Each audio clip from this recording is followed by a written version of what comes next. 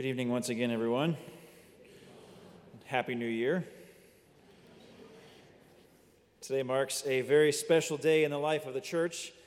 It's a day when we not only begin a new liturgical year, but it's also a day when we begin an extraordinary time of grace.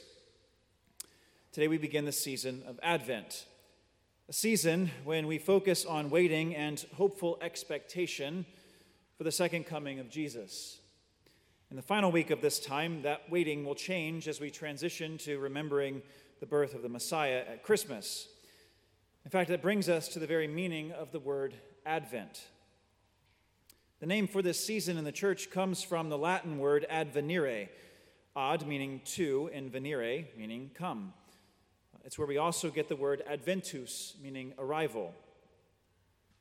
Pope Benedict XVI once shared in a homily marking the beginning of this season, saying, in the language of the ancient world, Advent was a technical term used to indicate the arrival of an official or the visit of the king or emperor to a province. So when we look at that from a Christian perspective, we can apply that same idea, that same concept to Jesus. The Holy Father said, Jesus is the king who entered this poor province called earth to pay everyone a visit. He makes all those who believe in him participate in his coming, all who believe in his presence in a liturgical assembly. The essential meaning of the word adventus was, God is here. He has not withdrawn from the world. He has not deserted us. Even if we cannot see and touch him as we can tangible realities, he is here and comes to visit us in many ways. As Christians, we are awaiting the arrival of Jesus, who is still to come. We're awaiting Jesus' return in glory with a sense of joy and hope, because that return will bring all of God's plans for the world to completion.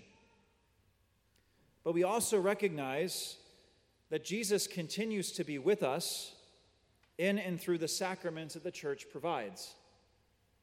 That he continues to call us into relationship with him so that we might be prepared for when he does return. That's the purpose of this season.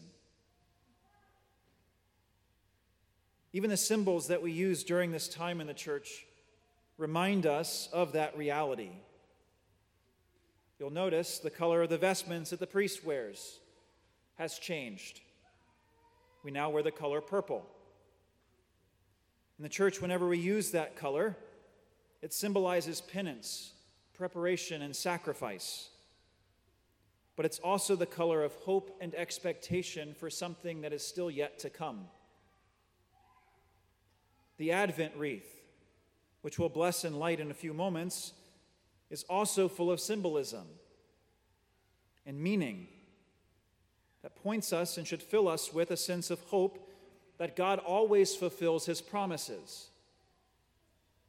Christians have been using the Advent wreath for more than 1,000 years to remind us about the faithfulness of God, that he will remain with us and will bring to completion all those promises that he made throughout Scripture. If we look at the wreath's circular shape, it has no beginning or end. And that symbolizes God's presence among us for eternity, that he has no beginning or end. It also points us to a recognition that God's love for us has that same eternal characteristic, most beautifully expressed in the everlasting life that Jesus' sacrifice on the cross promised to us as his disciples. Even the different types of branches that are traditionally used in an Advent wreath communicate something to us.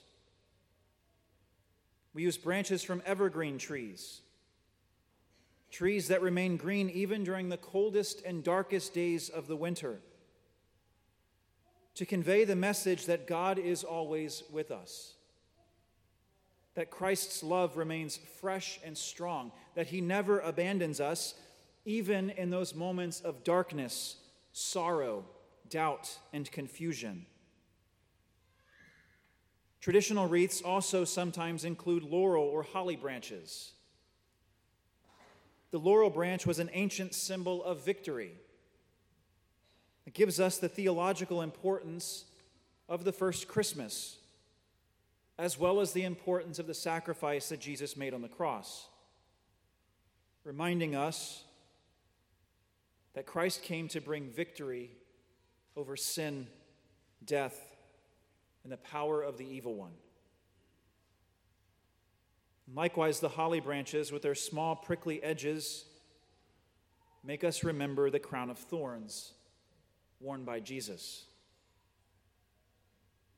The 4 candles of the Advent wreath represent the 4 weeks of Advent, each with their own special meaning. The first candle, known as the prophecy candle, with a theme of hope. The second, the Bethlehem candle, symbolizing peace and preparation. The third, the shepherd's candle, marking joy. The fourth, the angel's candle, with the theme of love.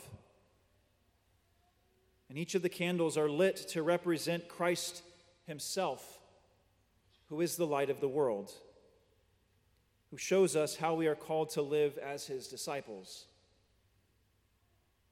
And we light the candles gradually throughout Advent because we know that the joy of salvation doesn't come fully into our lives all at once, that it builds steadily. And these things remind us that our Christian life is a journey, and our relationship with the Lord is constantly being refreshed and renewed. These are the themes and the messages that we are being invited to reflect on throughout this Advent season. These aren't just symbols with no meaning or purpose. They point us to a much deeper reality. They have deep significance for us. Ultimately, they remind us of who we are looking forward to. They point us to the love that God has for each of us. The love that gives us the Son, Jesus. The Father sends his Son into the world to offer us his salvation, was willing to give us that gift. That Jesus, who came to us as a tiny child, as a defenseless baby, placed in a manger, that he is the one that all humanity has waited for. The one who brought us the greatest gift of redemption and the promise of eternal life with the Father. He is the King whose return we await. This season, let's dive more deeply into that hope and joy-filled expectation that Christ will come again. And may this be a time of preparation and transformation for us, that the Lord might prepare our hearts so that we might welcome Christ anew at Christmas.